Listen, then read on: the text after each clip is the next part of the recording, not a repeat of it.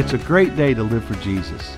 This is the In the Word podcast with Pastor Mike Grover, a chapter-by-chapter devotional journey through the New Testament, where we will browse the background, discover the doctrine, and practice the principles of God's Word for us today. You know, it was a little over 10 years ago when the leadership of our church felt like we needed to go to 2 services for a couple of reasons on Sunday morning: to increase capacity to seat people in the auditorium, but then also to open up more classroom space because we could offer 2 hours of classes versus 1. Now, as you could imagine, when you're making any kind of major change like that within a church or any body of people, there was different opinions on both sides. And I wouldn't say there was fighting over it, but there was definitely not complete agreement. Well, just a couple of weeks before we were ready to pull the trigger and go to 2 services, some guys came out to the church in the middle of the night and gutted 20 of our air conditioner units of all of the copper that was in them. Now, you can imagine a church in Florida with no air conditioning. And I don't care what time of the year it is. If it's in Florida, you need air conditioning. And it's such a horrible thing that happened to us, yet it was that common enemy of those who stole our copper that united our church in such a way that we moved into going to 2 services with absolutely no dissension or fussing, and God absolutely blessed that decision. And it's interesting how God can use conflict to unite a people together. Now, as we look at chapter 6, we'll see in the book of Acts, we'll see that's what took place here. Now, at the end of chapter 5, we see in verse 39, it says, "If this is of God, you can't overthrow it, lest you be found even to fight against God." And that was the advice of Gamaliel we looked at earlier in the week. And in verse 40 says, "To him they agreed." And that was all the Jewish religious leaders. And when they called the apostles and they beat them, they commanded them that they should not speak in the name of Jesus, and they let them go. And they departed from the presence of the council, rejoicing that they were counted worthy to suffer shame for his name. And daily in the temple and in every house, they ceased not to teach and preach Jesus Christ. So the apostles were beaten by the Jewish leaders. They were commanded not to teach and to preach about Jesus. And what did they do? They went out and they taught and they preached about Jesus anyway. And there was great blessing because in the very next verse in Acts chapter 6 and 1, it says, "And in those days when the number of the disciples was multiplied." So the apostles faced persecution, which caused rejoicing, and they just continued to preach and teach. And it was in this context of persecution from the religious leaders of the Jews that the disciples just continued doing the ministry of the word. And there was great success and there was great fruitfulness. God was blessing the church and people were coming to faith. Disciples were growing. Change was taking place, and in spite of persecution. So rather than the persecution hurting the church, the persecution actually united the church around a common mission that Jesus had given it. And there was great blessing going on. But when Satan couldn't have his way through outward persecution on the church, he changed his tactic. And he went from outward persecution or outward problem that just united the church together, and he turned to a more sinister strategy of inward dissension. Because it says in chapter 6, verse 1, "In those days when the number of the disciples was multiplied, there arose a murmuring of the Grecians against the Hebrews, because their widows were neglected in the daily ministration." Now, what's going on here is you have a church and you have primarily Jewish people, Hebrews, but then you also have some Grecians or Hellenists. These would be people who did convert to Judaism, but they weren't born Jews. They were proselytes that came from among the Greek culture there. And there was kind of a dissension now. Hey, you're ignoring our widows over your widows. Kind of accusations here of, discrimination. And in verse 2 it says, "Then the 12, the apostles, called the multitude of disciples to them and said, 'It's not reason that we should leave the word of God and serve tables. Wherefore, brothers, look out among you for 7 men of honest report who are full of the Holy Spirit and wisdom, that we may appoint over this business. But we will give ourselves continually to prayer and to the ministry of the word.'" And I love this, verse 5 solution. It says, "And the saying pleased the whole multitude."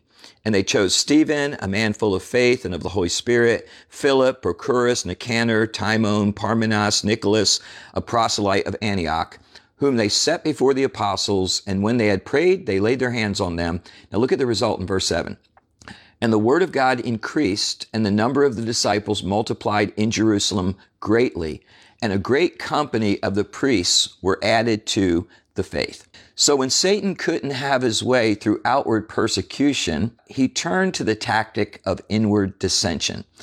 And we see this kind of neglect that's going on in the church. Now, what's interesting, it wasn't something that was made up. It was an actual problem in the church. Some of the widows weren't being taken care of properly. So Satan doesn't have to necessarily use a lie.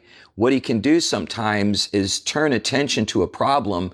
And maybe the lie is that no one cares or people don't love you. So the lie in this case was more about the motive of why the widows were being neglected rather than the fact that they actually were. But I love what happened because God gave the apostles wisdom immediately. And they said to the people, here's how we're going to solve the problem. We want you to choose people from among you that you respect, men, and then give us their names. And then we're going to basically go through them and we're going to kind of make sure these guys are fit and qualified. And when they did that, it says the apostles then set them over the task. Now, this is really the first time we see in the Bible what we know of today as the ministry of the deacons. So what was the ministry of the deacons? It was to put out spiritual fires. It was to serve tables. And the word deacon literally means a servant. And the whole point was the word of God was being so fruitful through the ministry of the apostles that it would not make sense for them to stop doing the most important thing, which was teaching and preaching the word, where people's souls were at stake, to go and start taking care of practical needs within the church, even though there really were practical needs. You see, that was not the job of the apostles. It became the job of the deacons. And I love our deacons at Fellowship, and their primary responsibility is to take care of their widows. We take our deacons, we divide all the widows in the church, we give each deacon a couple of them, and their job is to take care of them. They call them every month, they check on them, they make sure their needs are being met. And then I get an emailed report every month from each of our deacons telling me how their widows are doing. So it allows our pastors to focus on the main thing, the ministry of the word and prayer, because we have the spiritual firefighters in our midst, which are deacons. So basically the apostles say, you nominate, we'll appoint. And what happened? The church was blessed and the gospel increased. The thing I want to apply today out of this passage I think is so important for us to understand is this. The effectiveness of a church is always going to be in direct proportion to the unity of its people. I have never seen a church that's fighting be effective in the gospel and be effective in reaching people. So the effectiveness of the church, which we need to define how God defines. The effectiveness of a church is not how many people they can put in seats. It's not how great of socials they have. The effectiveness of a church is how much attention and focus they put on the ministry of the word, on outreach, on discipleship, on grounding people in the teachings of God's word so that they will become more committed followers of Jesus Christ. And when we fuss and when we fight over things that may feel important to us or maybe may be important to us on some level, but when we fuss and fight over that at the expense or the priority of the ministry of the word, we're actually playing right into the hands of the devil. And so you see someone that gets offended over something or they don't like the way something is, and it may genuinely be an important thing to them, but they elevate the importance of that thing over the importance of the church's gospel ministry and outreach. Man, that is just being a tool of the devil and what he wants to accomplish, because he wants to get that church fussing and fighting so that they turn their attention away from the gospel and they turn their attention more towards selfish needs within the church. You see, what we have to do is we have to align our priorities individually with the gospel. And when we do have problems in the church, we have to look for solutions that elevate servanthood and elevate outreach. And so how did God really move to resolve this problem? He got people serving. He got people focused on meeting needs rather than wanting their own needs met. And so he calls people and they start serving these widows. And by the way, there's no way this handful of deacons were doing all of that work themselves. They were just simply the leaders over the task of taking care of the widow's needs. And man, so what did they do? They prioritized, they aligned their priorities with the gospel. They looked for solutions to problems that elevated servanthood and outreach. And then they freed their leaders to focus on the preaching and the teaching of God's word. Now, if someone comes to me and they say, hey, this person has a need, I immediately will point them to their deacon. And I will immediately say, hey, these are the guys. I'm not doing that because I don't care. I'm doing that because that's the biblical thing to do. That's what the Bible says. Because my job and our leadership's job as far as pastors is the preaching and the teaching of God's word. And so that's just a biblical priority.